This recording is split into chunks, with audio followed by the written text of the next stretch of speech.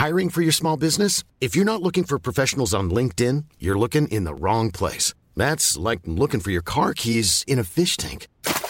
LinkedIn helps you hire professionals you can't find anywhere else, even those who aren't actively searching for a new job but might be open to the perfect role. In a given month, over 70% of LinkedIn users don't even visit other leading job sites. So start looking in the right place. With LinkedIn, you can hire professionals like a professional. Post your free job on linkedin.com/people today. Burrow is a furniture company known for timeless design and thoughtful construction, and free shipping, and that extends to their outdoor collection. Their outdoor furniture is built to withstand the elements, featuring rust-proof stainless steel hardware, weather-ready teak, and quick-dry foam cushions. For Memorial Day, get 15% off your Burrow purchase at burrow.com/ACAST and up to 25% off outdoor. That's up to 25% off outdoor furniture at burrow.com/ACAST. Hey, Dave. Yeah, Randy. Since we founded Bombas, we've always said our socks, underwear, and T-shirts are super soft. Any new ideas? Maybe sublimely soft. Or disgustingly cozy. Wait, what? I got it. Bombas. Absurdly comfortable essentials for yourself and for those facing homelessness. Because one purchased equals one donated. Wow, did we just write an ad? Yes. Bombas. Big comfort for everyone. Go to bombas.com/ACAST and use code ACAST for 20% off your first purchase. The GA Hour is sponsored by Paddy Power.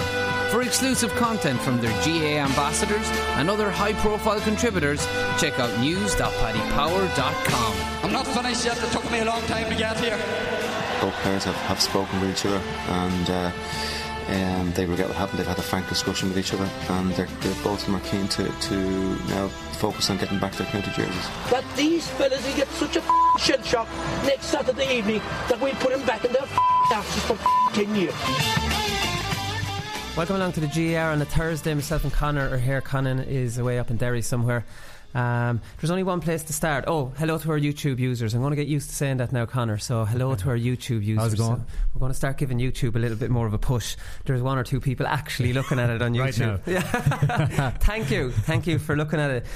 One place to start. We talked about violence in the GA and the down county or league match and those horrible scenes that we saw there, and we're going to start on a similar vein here because there's a video has emerged of the Laois hurling county final where Ross King, Laois captain, got really, really bad injuries. Got his lip completely split. There's talk he got teeth knocked out. Now I'm not sure if they were knocked out.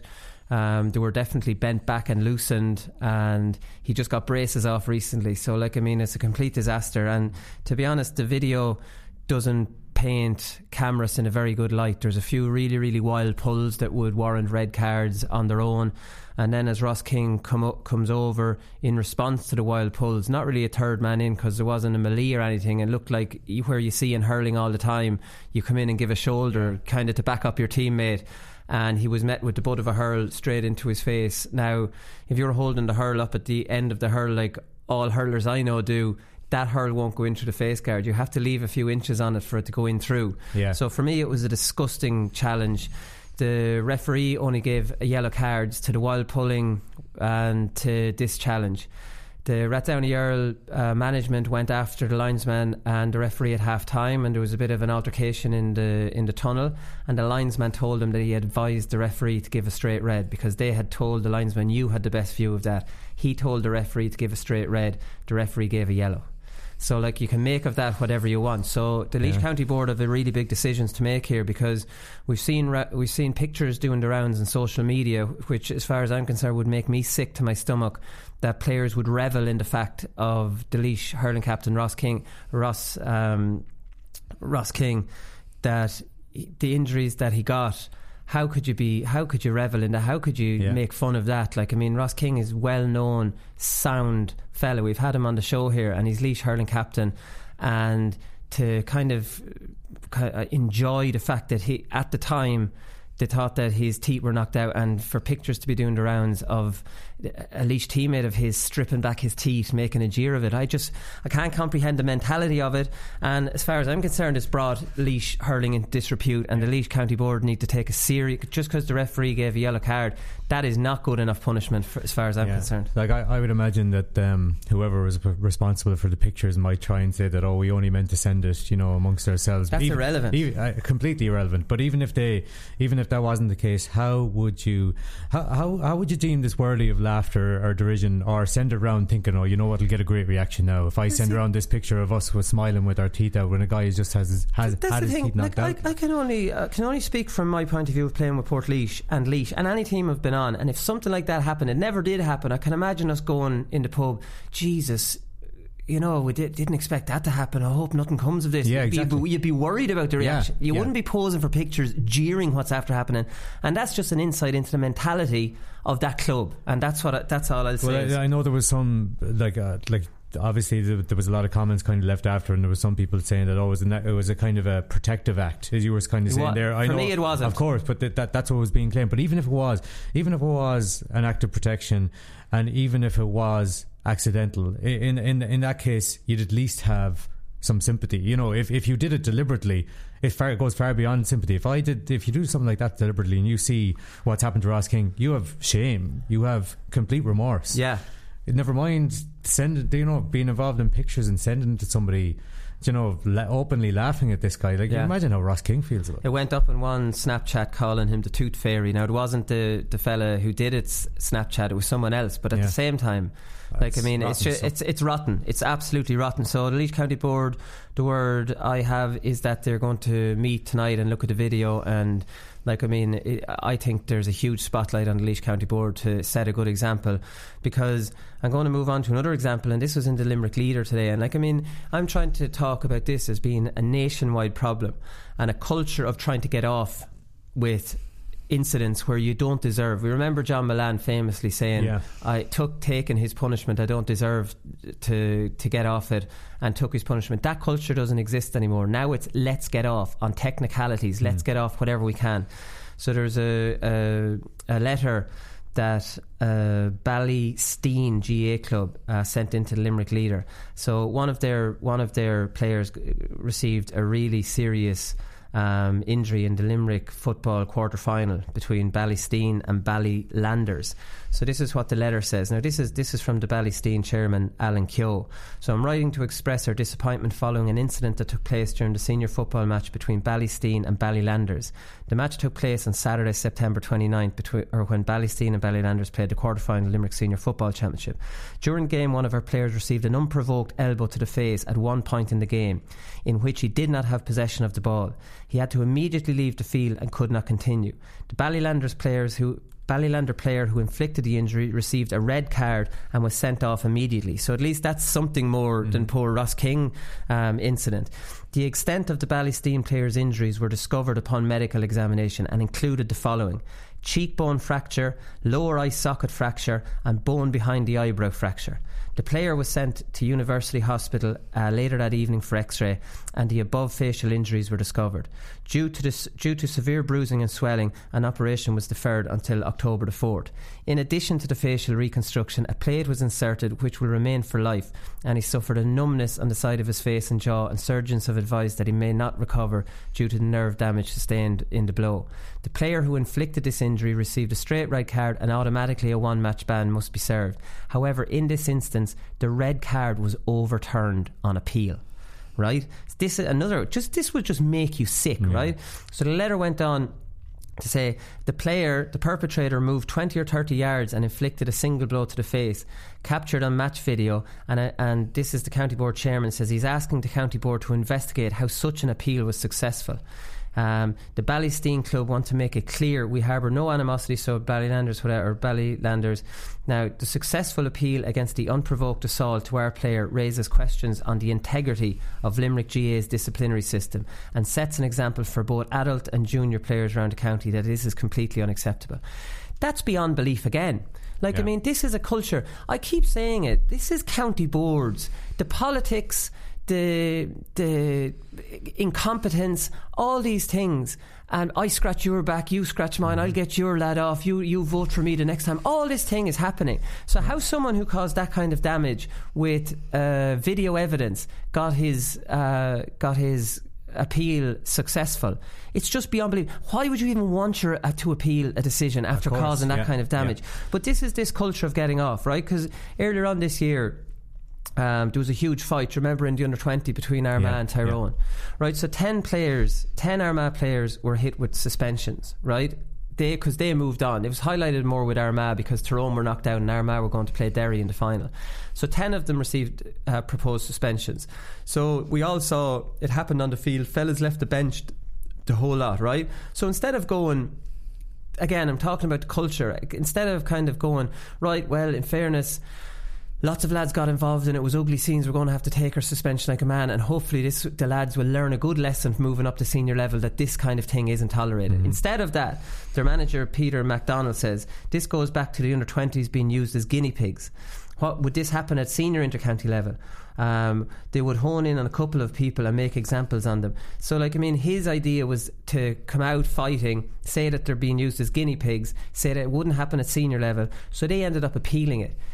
They all got off bar 2. Yeah. Do you know what I mean? Yeah, it's crazy, so this is the appeals process. So they went to the Ulster Hearings Committee and to decide on the proposed suspensions, and they ended up getting off. And if they hadn't got off that time, they were willing to go to the DRA, the Disputes Resolution Authority, again.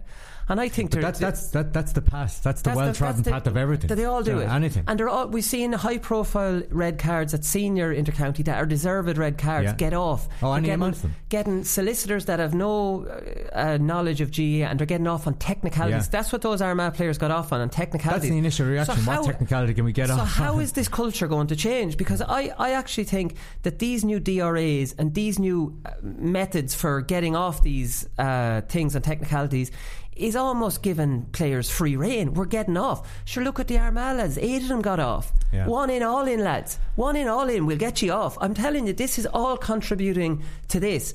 County boards that, number one, I think I have a huge issue with county boards all over the country. Some might be okay. I think the structure of them's all wrong. They're amateur era, and the GAA has moved on from there, and the GAA need to seriously look at putting somebody into every county board that is not ingrained and is not voted to the top and is not part of that kind of structure that's there already, because it's not helping anyone. Well, that's it for a start. The problem is the exact culture that we've talked about. Every single incident that we've mentioned there, and going back to, I remember Lee Keegan getting off in the technicality before he kicked out at Donegal Welsh in an Ireland semi-final. Kevin Keane, Jeremy Connolly, these are all in recent years in games involving Mayo, and always it was, and fans come to accept this as well. It's like, you see, and I know these are way down, they're nothing in compared to what the guy did in Limerick, but fans look to it as well. It's like, Lee Keegan was red carded there, but wait, we'll probably go to the CCC and probably go to the DRA, and you know what, he'll probably be fit to play next Saturday. Sure, wasn't it Owen Mulligan telling us, and it's almost funny looking back at it now, that the Battle of Omagh, that huge fight that spilled over there and was dangerous up in Omagh, they all got off as well. Yeah, I know, and probably had an idea afterwards that despite the fact there was a massive rout that rightly attracted national attention for all the wrong reasons, that we're probably going to get off anyway. I mean, so how will this end? How will this stop? Because the question is here, is this a new phenomenon with gym culture and all this, or has this always gone on, only there was no mobile phones to record them? And I think the truth lies somewhere in between two things. It's somewhere in between. But what people never do in the GAA is look themselves in the mirror first. So if you're like Peter MacDonald, just because of what's gone on before, his initial reaction as soon as that was wrong out, but that's it. Should have taken his medicine there. Why am I not looking? Everybody has seen this. Everybody has seen this massive brawl in the middle of the pitch. 10 players, including subs, that have sprinted off from the bench in to get involved in this big massive fight, and I'm not thinking about whether they are right to be punished. No. I'm thinking about how I can get them off. Even like Stevie McDonald, our own Stevie McDonald, he came out complaining about it. And Oisin McConville, like proper GA men, like, you know, they're still Armagh men, I know. Armagh men. It's this kind of, like, whether you like it or not, nobody looks at the bigger picture. They try to sort their own thing. They try to get off their own thing, and that's always the cut. But how that then there's no solution to this. Well, the only suggestion that I've heard that makes any way sense, whether it can be introduced in the GA, is that a central disciplinary body comes in that independently reviews all these incidents. But you see, you get that now. There's an appeals process. You know what I mean? I don't know. So, like, you mean, you obviously have your local CCCCs, and they'll rule on it, which they did rule on it, the Armagh, so you can't even accuse the Armagh County Board. Then it was appealed to the Ulster Hearings Committee that got them, you know what I mean, got them off. So, like, does it exist in the GA? Like, I think we've mentioned it before. Do you know where frivolous appeals are punished?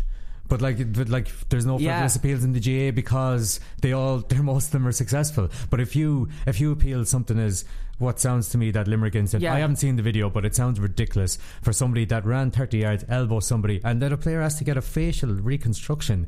That he has a one game ban is completely wrong, and then he gets that overturned on appeal. So that if you appeal something like that some disciplinary body would say you can't be seriously telling me you're appealing a one game ban for somebody that has caused somebody to get a facial reconstruction, and if they appeal it, that then they get 6 months as a result or something like that. Like, it requires a complete overhaul of the appeals process, but then you're getting mumbled in legal stuff where everyone's entitled to a leave of option. It has to be pointed out that this is the Ballysteen GA Club's side of events. Of course, they say they have video evidence of it. So I'd be interested to hear the Ballylanders. So there's no names mentioned or anything in that, but it's definitely interesting if that's the extent of the injuries, and if they say the video evidence.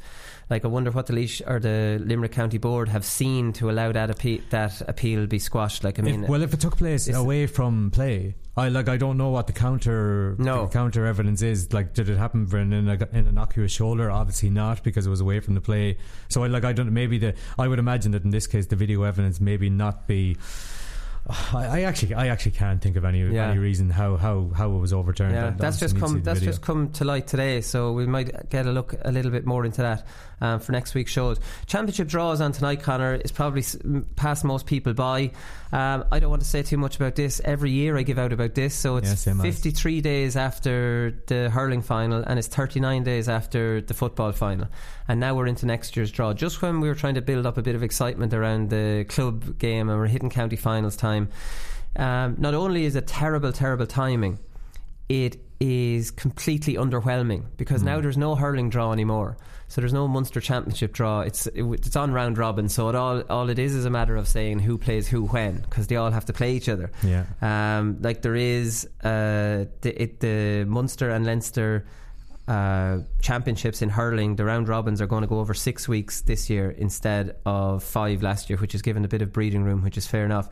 And I think the CCCC are expected to ask Central Council to do away with hurling quarterfinals next year, which would make absolute sense as well. They're a damn squib, even though there was a brilliant one last year between, wasn't it, Clare and Limerick went to extra time. But anyways, so now you're getting to football, so the draw is football. So Leinster, forget about it. The only thing you care about in Leinster is who gets on the opposite side of Dublin to get hammered in a Leinster final. So basically that's the excitement around Leinster. Who avoids Dublin? Who's on the other side? So Meath, Kildare would love to avoid Dublin. Laois, look, they all would. I'd say probably Kildare mostly, because that would be a decent Leinster final. And that's all the interest is there. Munster, I'm not even going to say any more about that. Connacht, who gets the Roscommon draw? Will we call it the Roscommon draw now? Who gets into that handy? See, Connacht is different because Mayo have New York. It's their turn, and it's Galway's turn to play London. So there's not even I know there's different sides of the draw, but like a lot of that is predetermined already. So they're avoiding each other till the final. I'm not sure in terms of the sides of the draw, but I know Mayo are definitely in New York next year, and Galway are definitely in London. Right. So you're on about Leinster there. So forget about that. So and it's basically the Ulster Championship. It's basically the Ulster Championship, and let's be honest. Like, I can say this when you're here and Conan and Stevie McDonald can't attack me. a lot of the Ulster counties are also Rans. The Downs, the Derrys are historically prestigious counties, but they're just not anymore. Cavan, brilliant All-Ireland winning, loads of All-Irelands, not at the races nationally anymore. So you've got Monaghan, Donegal and Tyrone that are at any decent level up there. So that's the championship draw really up there. So there's not even Ulster, which you would get excited about. Like, that's not even that exciting anymore. But you know what? At least they get a date to be it that the manager can shout at the players when they're running through the shit and muck in December. They can shout, it's all about May 26th, and it's still like 6 months away. Yeah. But it just goes back to, we've said this loads of times before, the Gaelic Football Championship is the GAA's biggest product and biggest competition, and it's the thing they do the worst job of marketing. Yeah, no, exactly. So we'll definitely get on somebody from the GAA very soon to have a chat about a lot of things, pretty much the year in general, and maybe some of the broadcasting stuff, some of this violence. You could do a full show. Good luck to him. Right, Owen Murphy has been complaining on Twitter, and rightly so. His sister's due to play 2 provincial finals with her clubs. This is in London, so she plays with Tara Camogie, and she plays with Kingdom Kerry Gales in football. And she's not the only dual player with these 2 clubs. Sarah McNichol from Antrim and Lucy Hawkes from Cork. So both games are provincial finals. Both games are on Sunday. Both games are going to take place at the same time, only they're going to take place 200 miles apart from each other. So it's just absolutely shocking stuff, really. Like, I mean, that this would happen. Again, it's Helen Murphy, his own sister. You see a lot of these comments, and like, I mean, sometimes I feel sorry for the GAA, because like, and when often people say the GAA, who they're talking about, like, it's obviously GAA management in Croke Park, right? When everything goes wrong, the GAA get blamed, even though the culprits are often county boards who won't stick to their fixtures, who listen to county managers all the time, who won't do things properly. The GAA get it. So like, I mean, I see comments online about the GAA, like, this is the LGFA. It's nothing to do with the GAA. The GAA offered the LGFA to come on board under the same umbrella as GAA, and they were turned down. This was under Peter O'Neill, who's a Leishman's tenure. So I'm not even going to entertain the GAA being given out. So Owen Murphy tags into women's GPA, and I don't fancy his chances getting a response to them, because I left them a voicemail maybe 6 weeks ago, and I'm still waiting on the response. Their response to the whole Carnacon and Mayo thing was pathetic, to put it mildly. They tagged in ladies football and official camogie. So I don't really know where people are using that as a stick to beat the GAA when it's nothing to do with GAA. And let's hope that the LGFA kind of at least go fix this mess, because that's not fair. That's I mean, that wouldn't happen. No matter how bad things get within the GAA, it wouldn't go that bad. It's an awful situation to be in. Just reading up about it there, she's played with the hurling team for 10 years, the camogie team for 10 years. She's vice captain, I think. She's played with the football team for 9 years. I assume she knows the girls who play on both teams so well and doesn't want to let any of them down. She's even thinking about one of the solutions offered, which sounds crazy to me, but I'm sure because there's actually a viable chance of her playing the 2 games, and all the girls playing the 2 games, they might entertain it, is that the football game to be played in London on the Saturday morning, and that all the girls go get a train 200 miles to York and play the camogie game or it could be vice versa. But the next day or later that day? No, later that day. Yeah, because apparently while these might not be under the body of the GAA, they kind of possess the same stubbornness, in that like neither side wants to step down, neither side wants to be seen to give way from what Helen Murphy was saying about it. So at the moment, step down. I know, like how can you not step down from fixing 2 games on the same time involving the same players? Be the bigger person, be the bigger body. You don't even have to be the bigger person. You have to just use your brain. Of course, yeah. You know, like, it's crazy. But the fact that this happened, they double down on it like that. The same year that Ciara Malloy and Liam Silk had to play a club semi-final, then head off to play a Sigerson final. Just crazy. Yeah, that was crazy. And the GAA definitely got it from that, because that is a structural issue which the GAA can potentially fix. Peter Keane has been confirmed as the new Kerry manager. A little bit underwhelming for me. Rated all right in Kerry from my sources, like, it's not a Jim McGuinness type appointment or anything, but Donny Buckley's on the ticket, which is absolutely important. Huge, yeah. Maurice Fitzgerald is on the ticket, which gives it that star quality, and Tommy Griffin, who is a great stalwart, and James Foley as well. So the whole management team looks a good one as a whole. So like, I mean, you look at it often, the manager, like, he's do a lot of delegation. Once your backroom team is solid, they're taking care of the nuts and bolts of it, you know. Like, I mean, then manager really will have to talk about a game plan, Tony Buckley can influence that strongly. You know, then he might be responsible for changes during matches. He has to chat with Tony Buckley, Maurice Fitzgerald. Now, I'm not painting Peter Keane as someone who doesn't know what he's talking about at all. It's just maybe not a star quality one. Like, I mean, he's clearly a good manager and has a good football brain. So the point I'm making is the management team in total looks a really strong one. Yeah, you said your sources in Kerry say he's all right, but you have to remember the sort of standards in Kerry are so high, so he can be really, really good. But what struck me about it was that he has still got Maurice Fitzgerald on board, despite the fact that Maurice Fitzgerald was considered a contender in his own right. So I don't know, maybe they know each other kind of well, and that was an arrangement that Peter Keane had agreed in advance that Maurice Fitz would come on board. But from the outside, it strikes me that, like, Peter Keane must be confident enough that he's okay to have somebody on board that was a competitor for the same job. Tony Buckley, big thing. Just heard Aidan O'Shea talking this week. He reckons that Kerry will get way more defensively solid as a result of Tony Buckley coming on board. And like, I just over the years hearing Mayo players talk about, as well as him being a really good thinker on the game and tactical thinker in the game, that he improved their tackling no end. And I think that was evident. We've often talked here about one of the reasons that Mayo could kind of face Dublin one-on-one in like line up their defenders one-on-one against the Dublin attackers was athletically they could match up with them, but because they could tackle them hard as well. And from what I believe, that Tony Buckley has had a huge kind of influence on that too. And just from defensively, I think Fitzmaurice would probably even say that his biggest issue was trying to sort out the heart of that defence in particular, but a defensive structure, whether to go sweeper or whether to go not. So exactly. If Tony Buckley and, like, in tandem with Peter Keane, the lads is going to devise a better strategy for Kerry, then it sounds good. But I think the Kerry County Board are already talking about Sam next year, so no pressure. No pressure. Well, that's what Tim Murphy. So Tim Murphy is kind of into a bit of self-congratulations anyway. So he says, I thought this was funny. I might as well just read it out. So this Tim Murphy, delighted with himself really for picking this manager now, because it dragged on a little bit, and he's like, well, look, it was difficult, whatever. So he says, to get to the stage we got to took a bit of an effort all worthwhile. That is down to the calibre of people, Peter Twiss, Terence Houlihan and Eamon Whelan, who were there along by myself. They didn't deviate at all, notwithstanding the external pressures. Get in there, what a panel. Jeez, you came through for Kerry. Fair play to them for unearthing this manager from nowhere. Who was with the minors. Like, I mean, it's a classic, really. So, like, I mean, really, the next All-Ireland winning Kerry captain needs to dedicate this hour to Tim. Before I thank the players, I want to thank. There are 4 men we have to thank.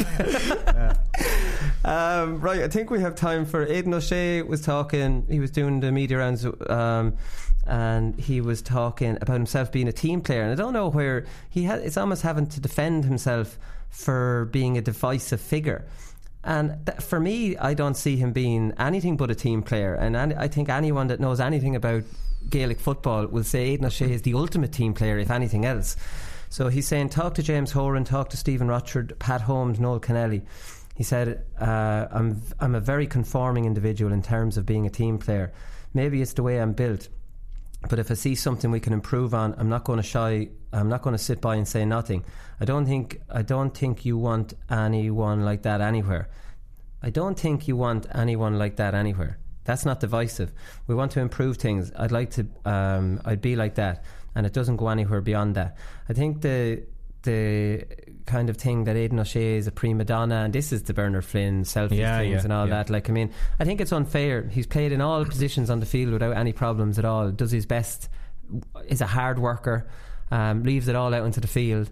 So for him to have to defend himself from not being a team player, I thought they were strange quotes. Well, I think you and I know there's one person to blame for all this, Willie. It's Jimmy Sloan. You know, the O'Sheas, the O'Connors, Andy Moore, and they rule that dressing room. So when that video goes so viral, it's no surprise that people think that O'Shea is so divisive. But now, I'd say he is a big voice in the dressing room. I think so. I'd say there's no doubt about that. Now, whether, like, I mean, not to Cora Staunton levels, I would imagine, no. or Fiona McHale levels. But, like, I mean, I think at the same time, I don't think there's anything wrong if a player sees something to say it. Now, when you're asked, I think is the most important thing. I think that was one thing that the Mayo ladies were just given their opinions when they weren't really wanted. Yeah, there's always comes a point in the year where managers will ask you what you think, and that's when you let them know what you think. Or in a team meeting when all players are asked what they think. That's the environment to say what you want, and there's nothing wrong with it. I think it'd be a common perception amongst about the Mayo footballers that a lot of the standards there, while they were brought in by James Horn and kind of brought on again by Stephen Rochford and the other managers, was that a lot of it is player driven. And like the standards are kept so high because the players kind of demanded it be kept so high. But just like because it's from Mayo, but like I would hear that perception about Aidan O'Shea that he's a divisive figure, and I think it's just because. Is there a grain of truth to it, or I don't think so, but I think it's purely because of his profile, and I think it's going back to the Bernard Flynn selfies thing. I can't think of any other footballer or many other footballers in the country that would have been the subject of a ridiculous, it wasn't even an accusation, but such a big deal was made about a player taking selfies with a bunch of kids after the game. I think there's only a few players in the country that could be at the centre of a story like that, and one of them is Aidan O'Shea. I think the Noel Kennelly or Twitter followers or Instagram followers dig was aimed at him as well. Maybe this is all leading into this. Then I was about to say that the only tangible evidence, and you could, it's definitely doubtable evidence about Aidan O'Shea potentially being a divisive figure, goes back to the interview that Pat Holmes and Noel Kennelly would have given to Martin Breheny after they left the setup, obviously under certain circumstances at the end of 2015. And there was stuff about Aidan O'Shea wanting to do the toughest that time, and there was stuff about him having an influence on kick-out strategy and stuff like that, and that was all in the interview.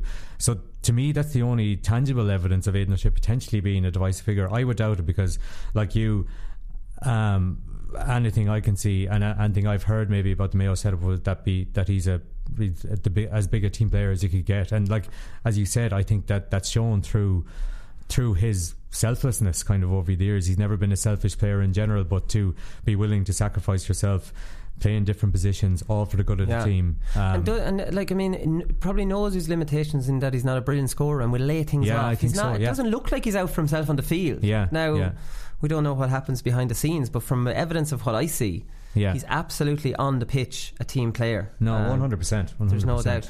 Brian Cody has been confirmed, so there's a lot of managerial kind of appointments, but Kilkenny won't be one of them. So he's going into his 21st year in charge.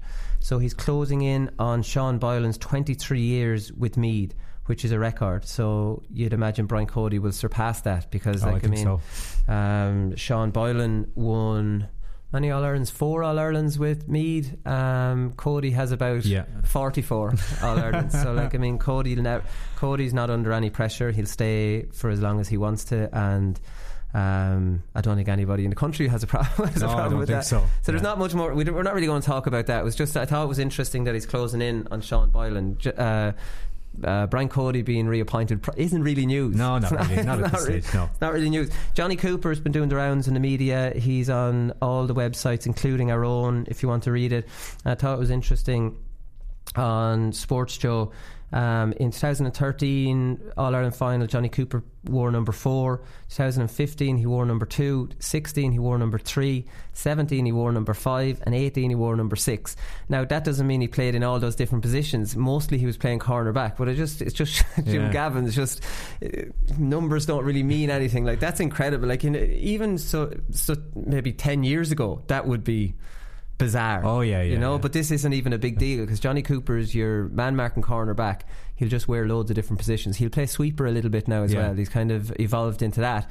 But he was asked what position he likes the most, and I was surprised at this because he played wing back all his career, as far as I know, until Jim Gavin converted him into a cornerback, and he says he'd take the full back line. I like that kind of stuff.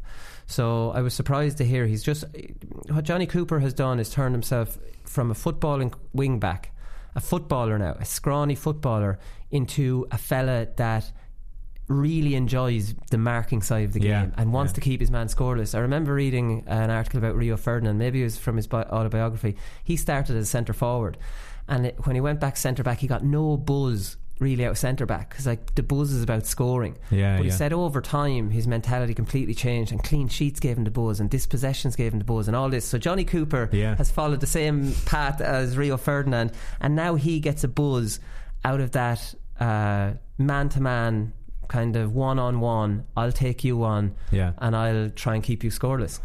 Yeah, I'm just surprised that he said that he likes cornerback. I just can't believe that anyone likes cornerback for having been there.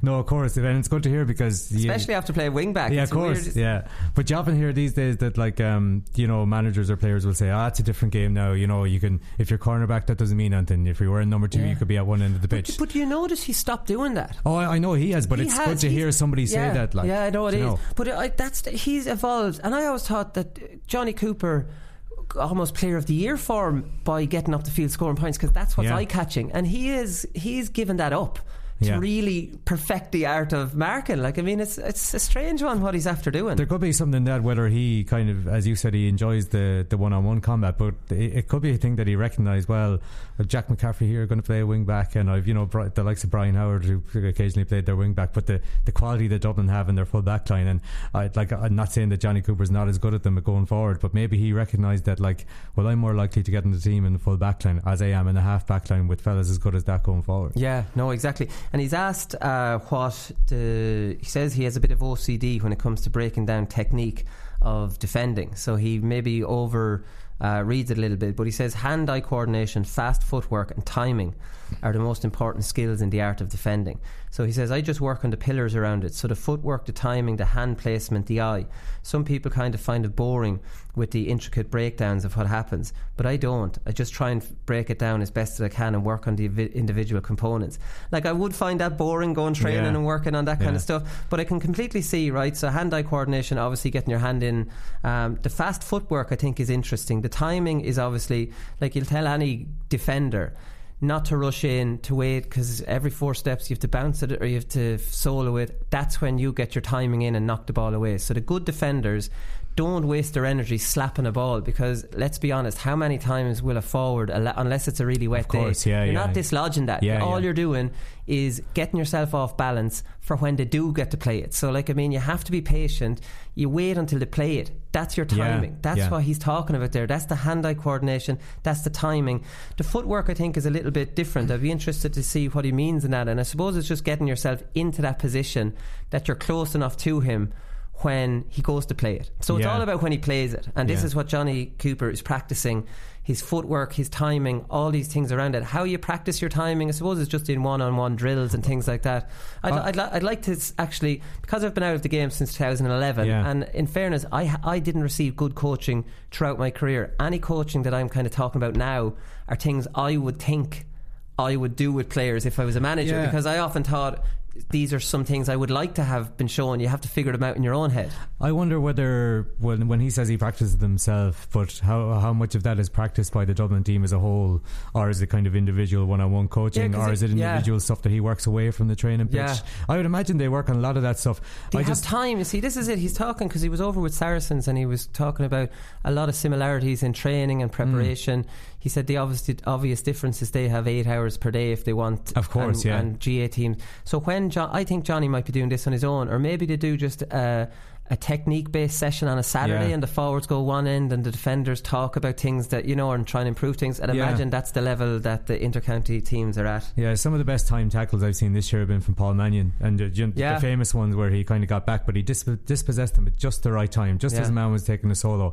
And I know from being, you're told that in drills, you're told, like, wait till the timing is right, but when you're in the middle of the match, it's hard to execute it just like that. It is. Well, Mannion can do it because he's so fast. Speed is a huge thing, because if you can't stay up beside him, you're not going to tap it away when he plays it. But I get with the Johnny Cooper when he's on about OCD. It reminds me of John O'Shea tells a great story when he went over to United about realising the standard. He walked out on the training pitch his first day. He saw Gary Neville's shadow defending on his own.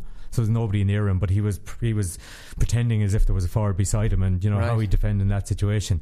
And I don't know how true it is, but I know a guy who used to go to college with Johnny Cooper, and he said that he used to bring around an O'Neill's with him walking around in between lectures and stuff like that to improve the hand-eye coordination and just to be used to an O'Neill's. Like, as I said, it could be complete bollocks, but it just fades. It goes well into this kind of narrative. I think it's a part of visualisation maybe they're doing. It's stuff that I am a little bit too old to be entertaining. We've talked about visualisation before, but maybe he does it like shadow boxing. What's the point of shadow boxing?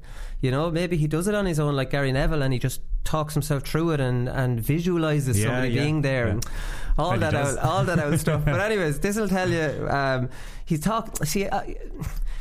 going around to rugby teams and trying to pick things up, and that's all fine. So he spent time with Saracens and Leinster, and I don't know what you're going to get from a rugby team, because like, I mean, whether you like it or not, rugby is a very low skilled sport. There's only probably one or two players on the team that are efficient at kicking, that are skillful kickers, which is bizarre out of 15. Like, I mean, half the team from 1 to 8, you see them kicking a ball is just like it's unless, you know, maybe Sean O'Brien can do it, you know, but in general their kicking wouldn't be great, so you're not getting anything out of them. So like, I mean, this all sounds great. Oh well, it was over with them and just trying to pick a few things up, and then I'm thinking, what the hell are you picking up? I know. So then he gives an example. This is in the 42. So he gives an example and he says, when they're throwing a pass, they finish their fingertips towards the target. Just little things like that we could potentially use in the hand pass in terms of making sure the ball is placed on the man where it should be. So like, again, like, that's really like reaching now, because in rugby you obviously use your fingertips to put a spin on the ball, right? So they'll follow through a little bit like maybe basketball, where you keep your hand down, you know, when you throw a big long yeah. Well, anyway, it's a natural follow through with rugby, and you're throwing sideways in rugby. But like in GEA, you're hand passing. Your natural follow through from a hand pass is going to follow through. That naturally happens. You don't. If you see a fella in front of you, you don't hand pass the ball and follow through in a different direction. So I don't know. I think I question it a little bit too. You're just trying to reach when you're like, and go over and spend time, see how the professionals do it and whatever.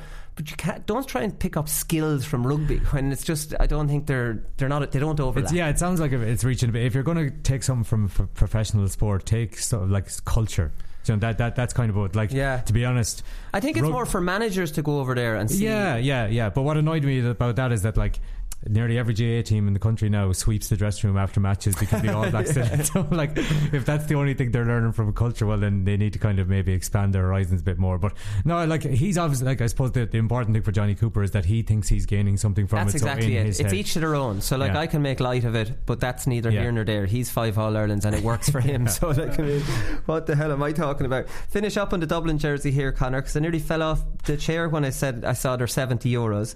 Now, this is their new jersey. I think they've had the other one for 3 years, Eric Lawler told me in the office. I thought it was a little bit more recent than that, but he says 3 years. And I loved the jersey they just had, the blue and white. Now there's no dark navy. Now it was a bit of a reach away from their traditional. There's always dark navy in the Dublin jersey. They're gone back to their dark navy, but it's at the end of the sleeve, and I just don't like it. I don't like thrown in there. Thrown in there. And look, obviously Mayo came out with a new jersey. These are scams. An unbelievable new jersey. In fairness, that is nice for Mayo, because red and green is not a nice combination of colours. But it's a cool jersey. It's a bit of a rip off of the Kerry jersey, I have to say, but at the same time it is cool. Kerry jersey has always been cool. But it's €70, and it's getting nearly like the soccer now, where they're that expensive, and the counties are going to bring out a new one every year. Well, that surprised me that it's been 3 years. 3 years. I'd say that most counties will do it every year. Like, what's the point? You get them sponsored, you know, you get a name on it, and I don't know, like, I mean, there'd be loads of people in Dublin buying the new jersey. I hate the shorts, by the way. They're two-tone shorts. What are they doing? I don't like them either. What are they doing with that? But that's it. It surprises me that it's been 3 years since the last Dublin jersey. I thought it had gone that way already. I thought Dublin had released a jersey earlier than that, because it wouldn't surprise me if it goes that way, to release a new jersey every year. Now, we're not confirming Eric Lawler is exactly right. He has been wrong before. But he's a true blue dub, and I thought that maybe it's better than me guessing. But even the reveals anymore, have you noticed now that they don't just put the jersey out there? See the video that went Dublin into did a 3-day countdown. And they had a close up of the stitching machine putting the crest up there and everything. It's turning into the Premier League. €70. You could, if somebody gave me €70 for free, a county jersey, how far down the list would that be? Like, I mean, Jesus. I told you earlier as well. It's just for children, really, I suppose. Like, I mean, Yeah, because I remember looking a couple of years ago before an All-Ireland final for just something Mayo to wear, because I didn't have any the jersey I had was years and years old, so I needed something new, but all the gear, all the paraphernalia around it was €50 and upwards, so I ended up buying a green t-shirt for a tenner. I was happy out. Yeah, that's enough. Feck it, will be grand. Look, at least you have reason to wear yours. You look a bit, I suppose, on All-Ireland final day, if you don't have the colours on, you're a bit of a dry. Yeah, of course. It's like going to fancy dress, just wearing your own clothes. You're a bit of a dry. You're that guy. Yeah. You're that guy. Don't want to be that guy. I don't have those problems, because Laois don't go get near All Irelands. Right, we'll come back with Leighton Glynn.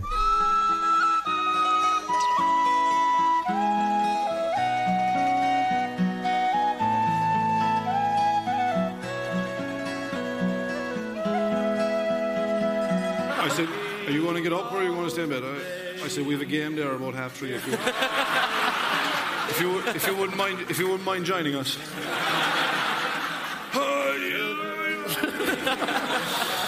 Didn't even stir, didn't even go for the bag. Took his lie in, took his extra 5 minutes. It was like the snooze button. Hit the snooze button for another 5 minutes. Rolled out of bed. 1-7 that day.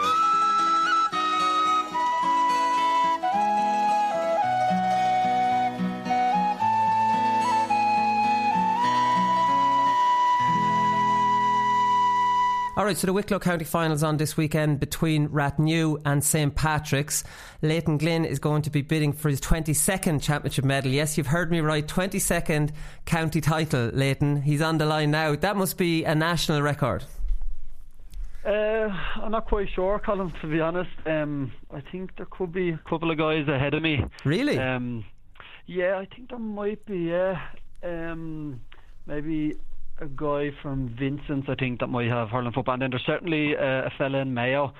The name now escapes me, but I think he's up around the 25 or 26. So Jesus, serious haul, but it is, yeah. But you're not finished yet. Let's you can easily catch up here. Is he pushing on, this Mayo fella? Oh, I think he's well done. He's done back in the 60s or 70s. Yeah, he was a dual player, obviously, to kind of gather up that amount of championships. But look, it's a good position to be in, and it's kind of goes to show you had a decent old club career, Yeah, because you've 11 football, you've split them almost perfectly. 11, you're going for your 12th football this weekend, and you have 10 hurling, and you're in the hurling final. So you could be adding 2 more this weekend. So I'm just trying to paint a picture, just to be that consistent in both the hurling and the football. It's a great reflection on both clubs. Yeah, certainly. And I suppose my kind of career has kind of coincided with kind of the most successful time of both clubs, Don't be bragging now. Don't be bragging now, Leighton. It's I don't know if it's me or the club. But I'm lucky in that sense. We've just had that kind of period that both clubs have done so well, and it's a serious amount of county finals to be involved in, never mind to have won. So I appreciate how lucky I am in that sense, Yeah, exactly. So you have St Patrick's this weekend, and I was just I know all about Rathnew. I've played against you. I don't know much about St Patrick's. They've lost the last 3 county titles, but this is a big local derby. You're only out the road from them. Yeah, it's a parish. It's kind of both clubs are in the same parish technically. St Pat's are the town club, and we're just kind of on the periphery of the town, if you like. So serious rivalry there, to be kind of families, that would interconnect through both clubs and that kind of thing. And we would have had the upper hand certainly since 2004, but they would have had a bit of a coup in 2004. They stopped us for doing 9 in a row. Right. They haven't really. We've kind of championship wise, knockout games, we've probably won since then till now, and there would have been 2 or 3 finals thrown in there, as well as a few semi-finals. So all to play for come Sunday. We know each other inside out. So it'll be an interesting one. Yeah, so that was it. So St Pat's have lost 3 of the last 4 finals, and you've beaten them in 2 of them. So like you said, you've had the upper hand. Correct. And it's Wicklow. They're obviously the Wicklow town. They're the townies, and you're the country boys coming in to knock them off their perch. Is that, or you've already knocked them off their perch? Yeah, well, I suppose they're coming to knock us off our perch. Yeah. They're the town team, and they're a tidy little team now. They're kind of brought a few young lads through, so we're under no illusions that's going to be a tough one for us. You know yourself, as a kind of team that dominates, you know personally there from Portlaoise, everyone's out to get you. You know, it doesn't. You have to be on the ball every day you go out. So we just have to make sure we're clued in. That's the thing. But like, I mean, even mentioning Portlaoise have dominated Laois football for a long time, but like Rathnew have been dominating Wicklow now since 1996, and like you're only a small little village. How have you managed to sustain it? I presume this is about your third team. You've been there solid since 1998-99.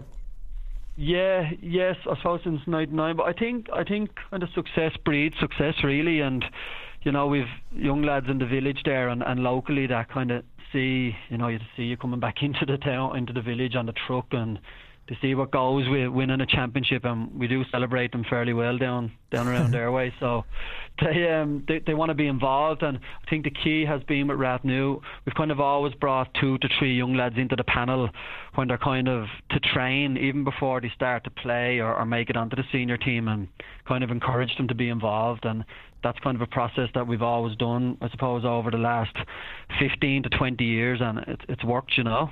So you won the Leinster title in 1999. You were only 18 or 19 at that. A couple of years later, 2001, we won the Leinster title. We beat Nafina. That was it, yeah. No, I got that wrong, because Nafina actually beat us in the semi-final that year. That was it. It was 2001. Yeah, 2001. Yeah, we played 3 games actually to get into 3 in the quarter final against Dunshaughlin from Meath. Then we played Eden Derry. We got over them in 1 game in the semi-final. Then played Nafina. That went to a replay. I think we beat them by about 9 or 10 points after extra time the second day. So that was in Newbridge, wasn't it? That was in Newbridge, and it was actually the 23rd of December. It was the day before Christmas Eve. Yeah. So you they were full of superstars. Kieran McGeaney, Sherlock, Desi Farrell. Serious team, yeah. So you like your John Killins with the Dubs anyways, because last year obviously you weren't given a hope, and have to hold my hands up on the podcast here, we didn't give you a hope. And I remember reading out quotes of yours before the game, and you said we can only play our own game, win on our own strengths. I know most teams go out against Vincent's and tend to flood the defence. That wouldn't be our style at all. And we were kind of saying, Jesus, Leighton, you might need to change your style against St Vincent's. But like, I mean, Leighton Glynn knew better than everybody else, so you kind of like those joint killings. Yeah, look, it was a surprise to everyone else, and I can see everyone's thinking behind it, you know. But honestly, we knew we were in with a shout to beat Vincent's. We're fortunate enough to get a good look at them, because the few games were on Air Sport, their semi-final and their final, and we just felt the way we always play, we tried to push up on teams and squeeze them, and try not give anything away from kickouts and stuff. And we just seen teams sitting off Vincent's, and you know, we knew they wouldn't be at the top of their game, or we're going to treat, even though they're probably staying in the dressing room, you have to treat these lads with respect. They were probably coming down thinking, this might be tight for 20 minutes here, 25 minutes, and we'll pull away. Yeah. But we knew if we could, as long as we could stay in the game coming into down the stretch the last 10 minutes, you know, then you put yourself in a position, and we worked really, really hard to get ourselves into that position, and then we just got a goal at the right time, and I think Vincent's there was no way back for them after that, you know. Yeah. So, like, I mean, that really is, when Dublin can't be beaten at the intercounty level. I think that result last year, it just gave everybody in Leinster, you know, a bit of hope that at club level the Dublin champions, because Portlaoise haven't been able to get over that line against the Dublin champions at all in the last 10 years. Yeah, no, certainly, and look, as you say, it gives everyone else that bit of confidence. But you know yourself, in club football, there is more shocks probably in club football than inter-county football. They're more common, I suppose. Yeah. You know, pick the best team in each county in Leinster, take out the Dubs, Portlaoise when they're going really well. So anyone else then is even enough. So if you can, like a Longford team could come down and beat us, and we go and beat a Meath team. So that wouldn't often happen in inter-county. Like a Wicklow doesn't beat Meath on any given day, you know. Yeah. It's kind of, it takes a bit more sparse, if you like, than that. Yeah, no, it is. Come here, what's the form like anyways? You're still moving well, my sources tell me. Like, I mean, you finished up playing inter-county, I think, really young for you at 32. So, like, I mean, has that benefited your club career now, or do you think maybe you might have hung up the boots a bit too soon? No, I don't think I did. I had a serious think about it at the time. I broke the leg the ankle against Meath in the championship in 2013. I got back. I couldn't play 14. I got back and played 1 year. Sorry, I got back and came back and played football, done a year of it, and then gave up the football and just said I was going to give the hurling a year, as it was kind of a shorter period of a season, and then kind of prolong the club career, if you like. And I think it's worked out. I feel a lot fresher now when I'm playing club football and club hurling. The only thing is, when you give up the county and you're a dual player, they expect you to do both then, hurling and football in club, you know. So it's kind of a catch-22 in that sense. But certainly the training load, just kind of inter-county training these days, is it's just crazy, you know. Even thinking about what we done as a 4th division team under Mikko, and I suppose the year we won the Division 4 with Harry, you know, that commitment, that effort, kind of that discipline you have to be down around the basement division, you know. Even when I think back, I was going, at times, was it all worth it, you know? But it's just you enjoy it at the time, and that was the main thing, you know. Yeah, it's kind of your way of life. You don't know any better, don't you? That's just, you just do it. Exactly, and you don't think of it any other way. But people looking in will go, Jesus, you're mad, you know. But yeah, I was thinking maybe it was Mikko's training had you retiring at 32. No, I can't blame it on Mikko now. Like others, you know. I know a few that did blame poor on Mikko, but I won't blame Mikko. So look, you were there and you done it. It's tough, you know. It's the toughest training I did through my whole career, and I trained under tough managers at Rath News at the beginning, because it was more old school and it was all about running, but nothing prepared you for Mikko's running, you know, especially them winter nights. You know, you just question your sanity sometimes running around. You would, and you almost go into a trance where you've done 2 or 3 laps and you're like, Jesus, I have to, because he used to do it with us, like he might send you for 7, then he'd send you for 12, then he'd send you for 3, and he thinks this is kind of mixing up. But you almost go into, like, you kind of switch off, and suddenly you might be only 1 to go. Like, I mean, you start daydreaming, but you get yourself through the torture, and I think that's why he does it. It's a kind of a mental test rather than, and it does get you fit, I suppose. There's no science behind it. Yeah, and that was it. And Mikko said it out straight to me one day. He said it was just like a comment, like, I said, Jesus, Mikko, come on. And he was like, look, most of these boys won't be here in 2 or 3 weeks.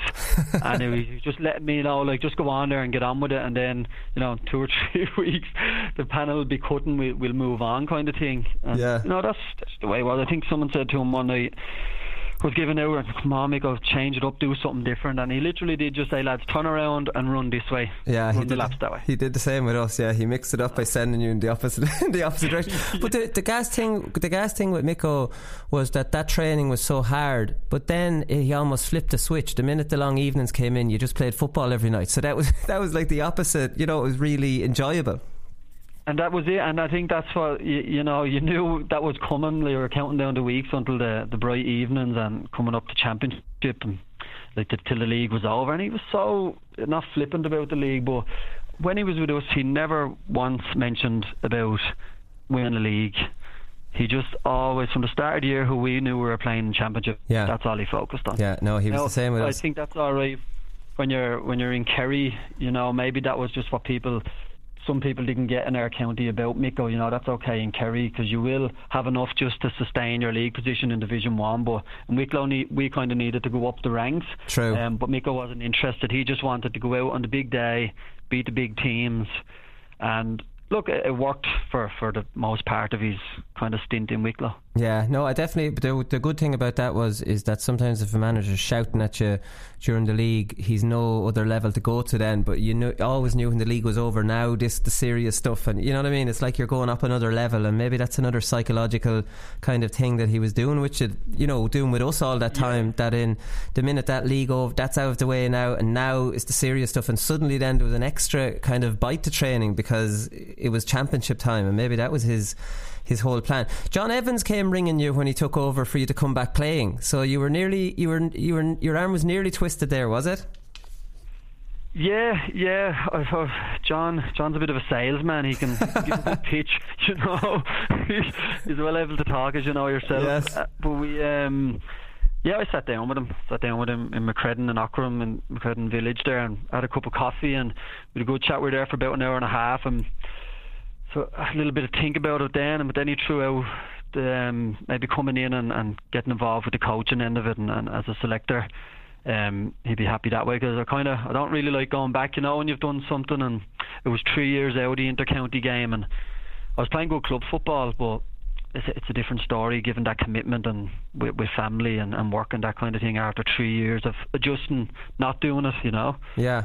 So you enjoying the selector? Are you selector or selector coach, or do you do a bit of work down on the field? Or selector coach, yeah. Yeah. Look, we're in a place in Wicklow where we're kind of a little bit of transition, probably from Johnny's time that probably didn't go too well, and kind of build a bit of confidence back up in the group. And John was bringing in his ideas, really professional now, and highly thought of in Roscommon and Tipperary, and he's bringing in his way, and interesting been working with John as well. Like he's an interesting fella, so we're working hard. We've probably don't have a massive group of players or that quality, but we're trying to build a team that can kind of make up for maybe lack of individual quality, that kind of way. Yeah, no, exactly, getting a team. But there's exciting times in Wicklow though, right? Because like you've underage, the minors were really good this year, like put it up to all the big teams, and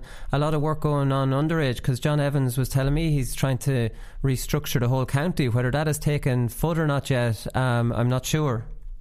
Yeah, no, he is. He's implementing a few good ideas, but we're in a ridiculous situation last year, and it's a kind of a classic GAA kind of thing. It only happened maybe in the GAA, whereas we wanted to bring lads through to give them inter-county senior experience, so we had 5-6 under-21s. They were quality enough that they could make our team. We were left in a situation with a rule that the GAA brought in that they couldn't play their own age group, which is fine if you're a player in Dublin that you're playing at every level, every grade, but the Dubs don't have many. They'd have 1 or 2 under-21s maybe getting on their senior team, the same as Meath. So we couldn't play our 5 best under-21s at their own age group because we needed them for senior.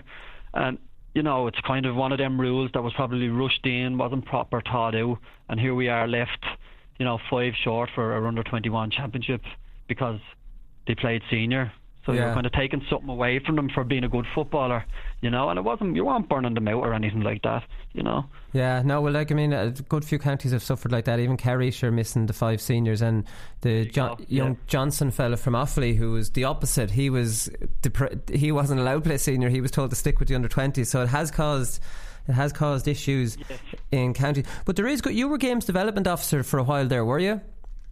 I was, yeah. I was involved there for 8 to 9 years. Yeah, I think it was 8 years. Yeah. Right. Okay. And there was, it took kind of a while to get the team going regarding the squads, but we kind of have an independent group that kind of work alongside, say, the county board, for where they're called the Garden County Academy. And we're starting to see the fruits of that now.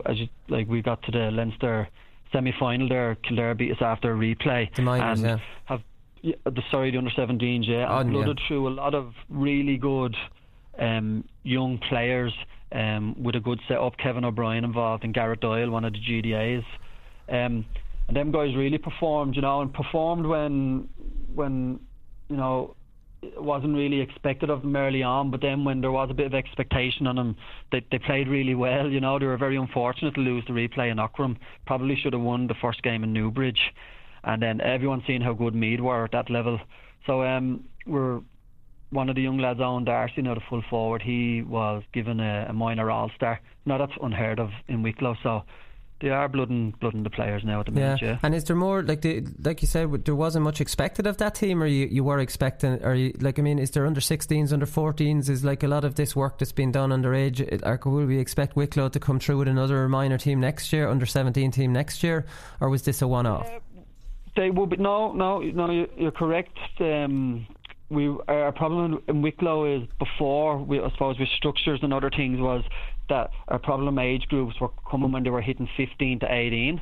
Now, maybe it's a plus to us that they brought the age back to under 17, and you can kind of keep them there, and you're playing a championship rather than waiting till they're under 18. Maybe that's helped us, but certainly we've a couple of good squads, under 14s and under 15s, that they'll use the same template to try to get to where they squad are, you know. Right, okay. Just give us an idea of your kind of weekly routine as a games development officer in Wicklow, because we know that they're connected with the clubs in Dublin, and that seems to be the model everybody's talking about. So, but what would it, like? I mean, are you coaching the coaches in the clubs? Or are you not going near the clubs at all? You're going to the schools. What's the weekly kind of? Well, I'm actually away from it now 2 years, but it wouldn't have changed, say, an awful lot. So I left it 2 years ago. Yeah. I'm in a complete different line of work, but it would to focus more now on the GDAs, if you like. The responsibilities will be to get in, and maybe it'd be more coach training, train up coaches, coach education in schools. So trying to build a coaching network, right, per se, and then they will filter down then into players. So they work hard on identifying good coaches for academy squads, and then one of the GDAs would oversee that plan for each age group. And then with the under 17s, where they went out and got a manager, they kind of went out, headhunted Kevin O'Brien. He'd have the name in the county. He would have coaching experience. He would have been involved with Ireland in international rules. So then Kevin would have put together a good kind of backroom team for the under 17 setup. So this is the template that they had in place, and in fairness, they've stuck to it. So I think they should nearly just replicate that again for the next 4 to 5 years and see where it can take us. Yeah, well, fingers crossed it's going in the right direction. I presume you left the games development officer when you became a selector with the seniors. You'd be just swamped with GA all day, between training, between games development during the day, and then the senior selector as well. You'd be driven demented.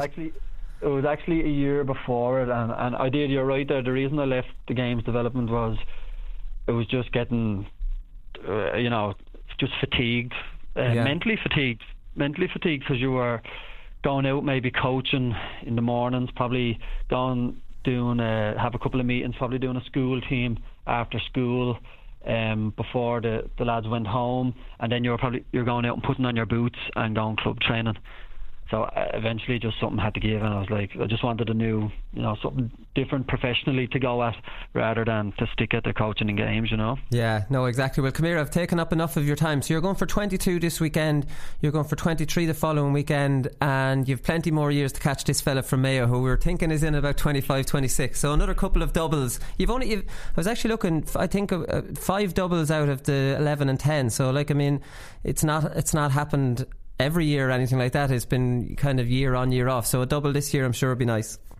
How many? Sorry, what? 5 or what? Many doubles? Well, you've 11 football, 10 hurling, and 5 doubles. That's my counting now, so that could be inaccurate. Yeah, no, you could be in around. Yeah, it'd be nice to get 6 now. Yeah, be nice to get 6. It'd be nice to catch this fellow in Mayo too, right? Whoever it is, you might find out who he is for me. I'm gonna keep a league table here now when I find out about this fellow in Mayo. Come here, Leighton. Best of luck at the weekend. Thanks for taking the call. Cheers.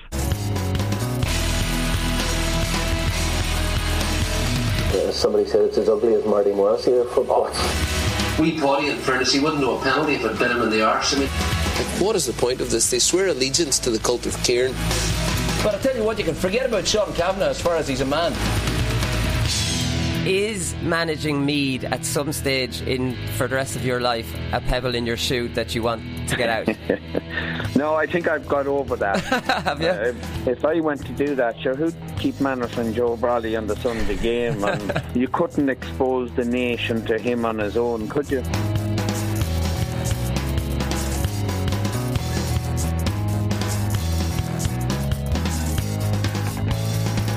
Alright, Conor, we'll look ahead to the games at the weekend. So there's loads of county finals on. So these are on Sunday. You've got the Down Senior Football Championship final. That's in Park Elser, and that's between Burren and Kilcoo. Kilcoo are going for 7 in a row.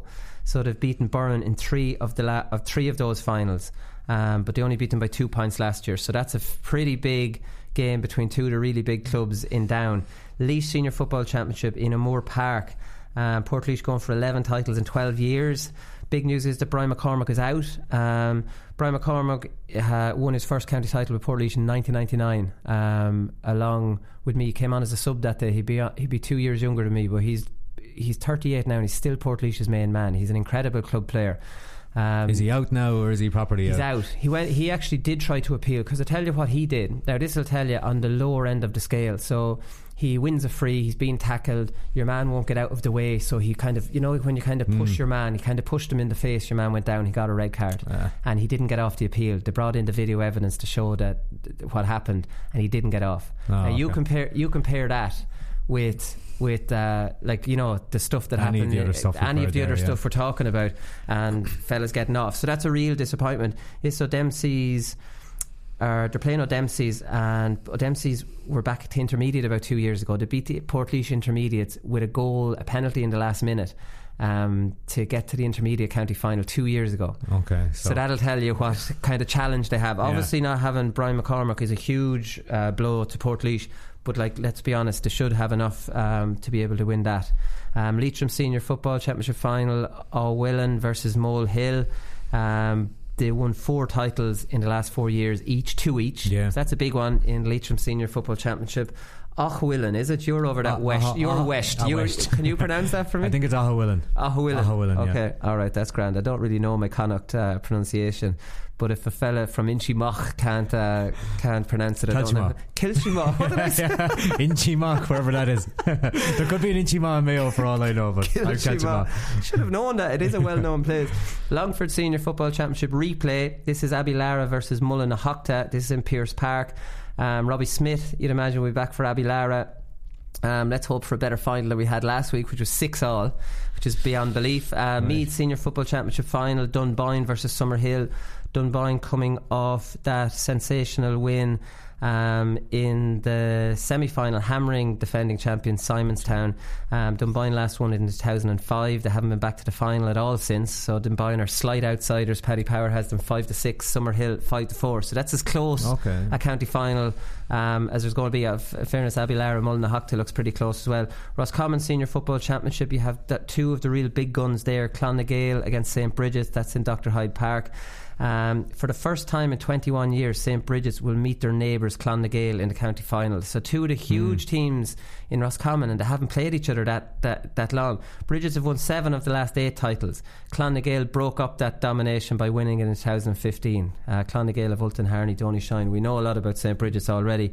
So that's another really big one. So Clonagale are 4-7, Bridget's are 9-5. So a lot of people thought Bridget's were on the way out after they won that All-Ireland. It was an ageing team, but they've obviously come back strong. Maybe not on a national level, but definitely still well able to dominate in Roscommon. Funnily enough, we actually trained in both Bridget's and Clonagale in the last few weeks. Kind of during the weekend, both Bridget's and Clonagale were training while we were training on different pitches, but they both looked in decent nick. I didn't realise, I should have known, but we were training in Clonagale. Why? Because they both have lights, you don't have lights. Both have lights, and they're both like, Clonagale is 5 minutes from Athlone, and we had fellas come from Dublin, from Mayo, from Limerick, Galway, etc. And Bridget's is only 5 minutes from Athlone as well. But with Clonagale, like, the really impressive setup, but they have all their list of honours kind of written on the walls, and like they won something like won 6 or 7 Connacht titles in a row. I think they've lost 4 All-Ireland finals or 5 All-Ireland finals. I think they lost 4 in a row or something crazy. Like that, yeah. But they've good pedigree anyway, so they've good pedigree. That'll be a good one. So Offaly Football Championship finals for Ban, 2-5 outsiders with Paddy Power, Road 5-2. They're the big team, obviously. They're going for 3 in a row. They're a little bit like St. Bridget's in that I don't think they're the threat in Leinster that they used to be, but they're still the dominant team in Offaly. So they beat Forban in the 2016 final by 114 to 9 points. So I don't know how much Forban have improved since then. They're going to have to improve a little bit. Wexford Senior Football Championship, Killenarin, that's Matty Ford's club, versus Shell Malliers. Never heard of that club in my life. I can only look after the West. Well, if I'm struggling with Killenarin, I'm definitely not getting Shell Malliers. Right, that's it. I don't have much information on this. In fairness, the Wexford Football Championship is not of a high standard. They never make any impact on the Leinster club at all. Wicklow Senior Football Championship final, Rathnew versus St Patrick's. We talked to Leighton about that already, so we can skip over that. Then Carlow Senior Hurling Championship final, Mount Leinster Rangers versus St Mullins. Right, you bet you know Mount Leinster Rangers more than St Mullins, because I do, because Mount Leinster Rangers made the breakthrough and won a Leinster club. In the last 7 years, Mount Leinster Rangers won 3 in a row, followed by 3 in a row for St Mullins. So St Mullins have won the last 3 in a row. So they've knocked Mount Leinster Rangers off their effing perch. And, well, Mount Leinster won it last year. So Mount Leinster won it last year, then St Mullins 3 in a row, then before that 3 in a row for Mount Leinster. So that's a huge match in the Carlow, and Carlow Club Hurling is improving all the time. Cork Senior Hurling Championship final, Middleton versus Immochilly. That's in Páirc Uí Chaoimh. Immochilly, I'm okay with that one as well. Middleton 2-5 outsiders, Immochilly 9-4 favourites. Immochilly are defending champions. Middleton last won it in 2013. Immochilly have Seamus Harnedy, Colin Spillane, Paddy O'Sullivan. They're an East Cork divisional side, so they can't go any further if they win that. So they won it for the first time in 19 years last year. Back in the final again. Middleton have Conor Lehan and Luke O'Kelly, so they're decent as well. So Middleton, I presume, will go on into the Munster Club Hurling. Outside of that, we have Dublin semi-finals, Ballyboden, Kilmacud. They're evens, Ballyboden evens, Kilmacud 11-10 with Paddy Power. St Jude's against Vincent's. Jude's are 1-3 and Vincent's are 3-1. Kerry semi-finals are on as well. Arguably the Dublin semi-finals and Kerry semi-finals are more interesting than any of the other county finals that have come before them. You have East Kerry versus Dingle. East Kerry, obviously David Clifford, 1-4 favourites to beat Dingle at 7-2. Kearns or Ratleys against Dr. Crokes. Kearns or Ratleys 1-5 outsiders.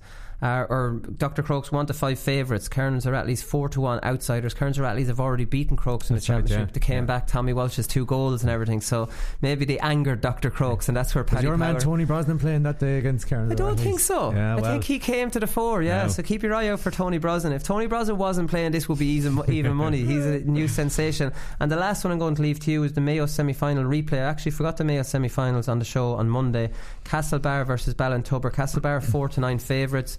Ballintubber 9-4. Obviously Castlebar had a man sent off, didn't they, in the last match? But they hadn't been, to be honest, they hadn't been playing great before they got the man sent off. You didn't really notice that they were down to 14 for the rest of the game. I do think Castlebar win. I think Ballintubber had, even though Ballintubber equalised in the last minute with a free, they were on top in extra time, and I think they'll regret not putting them away when they had their chance. And Alan Dillon absolutely dived to get that one of those. Was that the last free in normal time? Yeah, it was the last free in normal time. Outrageous dive, wasn't it? But the reason Alan Dillon gets that is because he doesn't dive, and he's a stalwart and he's respected, so he's held his dive in his pocket for a long time, and he used it when he really needed it at 37 years of age. And they worked the ball to Alan Dillon specifically to win that to win that free. In fairness to Alan Dillon, he was actually really good, got on loads of breaks. For Ballintubber, kind of wandered around the pitch. Jim O'Connor was outstanding at midfield. I think he's a midfielder. Yeah, I think so. I think so. I think anyone that kind of watched him underage would have kind of thought that that's where he's going to end up eventually. I think it just gives him a bit more freedom. I think the last couple of years, you're not married. Yeah, and his engine is outrageous. The amount of punishment he took, and I'm not saying it was dirty or anything, but like, because he was on the ball so much on Saturday night, he was at the end of a fair few hard enough tackles. And it's always the case with Jeremy O'Connor that he goes down the ground, you think, oh, that's him gone, because he's on the ground for a good 2 minutes. There is an element of theatrics with him, though. I think he makes the most of the contact, and he maybe I'm being a bit harsh on him, but he absolutely makes the most of whatever contact he gets. I think it's because normally it comes at the end of a 70 or 80 yard run, and he's probably just wrecked and probably just wants to take his time out on the ground. So no, he was brilliant, and he's playing midfield with Jason Gibbons, who's been in around the Mayo panel for a few years. They're a really strong partnership. So the first game wasn't actually great for half an hour, the first half. The second half was just really entertaining. The quality wasn't amazing, but it was score for score, back and forth, and like, there's some of the best players in the county there. So I'd fancy Castlebar, but that'll be a good one on Saturday evening. And quickly on briefly, because they're already waiting for the winners in the final. They have been just off Castlebar, just not good enough to beat Castlebar. Have they improved to be able to make this county final a bit better if it is Castlebar, or are they still a good bit off them?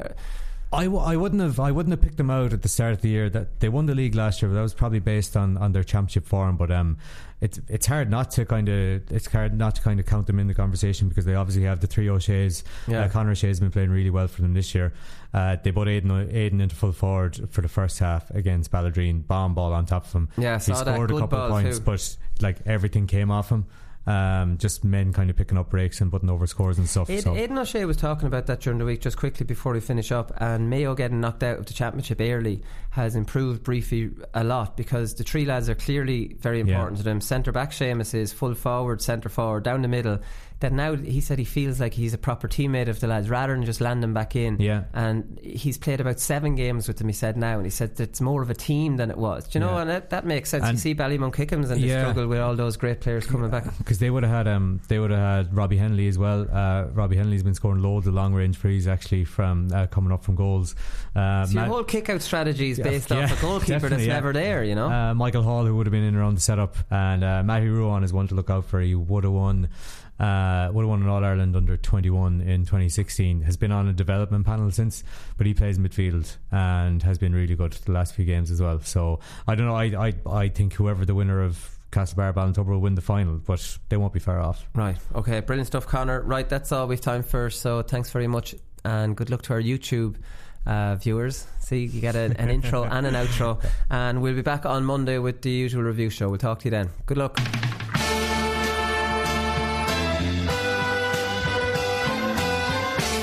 Finished yet. It took me a long time to get here. Both players have spoken with each other, and they regret what happened. They've had a frank discussion with each other, and both of them are keen to now focus on getting back their county jerseys. That these fellas will get such a shell shock next Saturday evening that we'll put them back in their asses for 10 years. The GAA Hour is sponsored by Paddy Power. For exclusive content from their GAA ambassadors and other high-profile contributors, check out news.paddypower.com.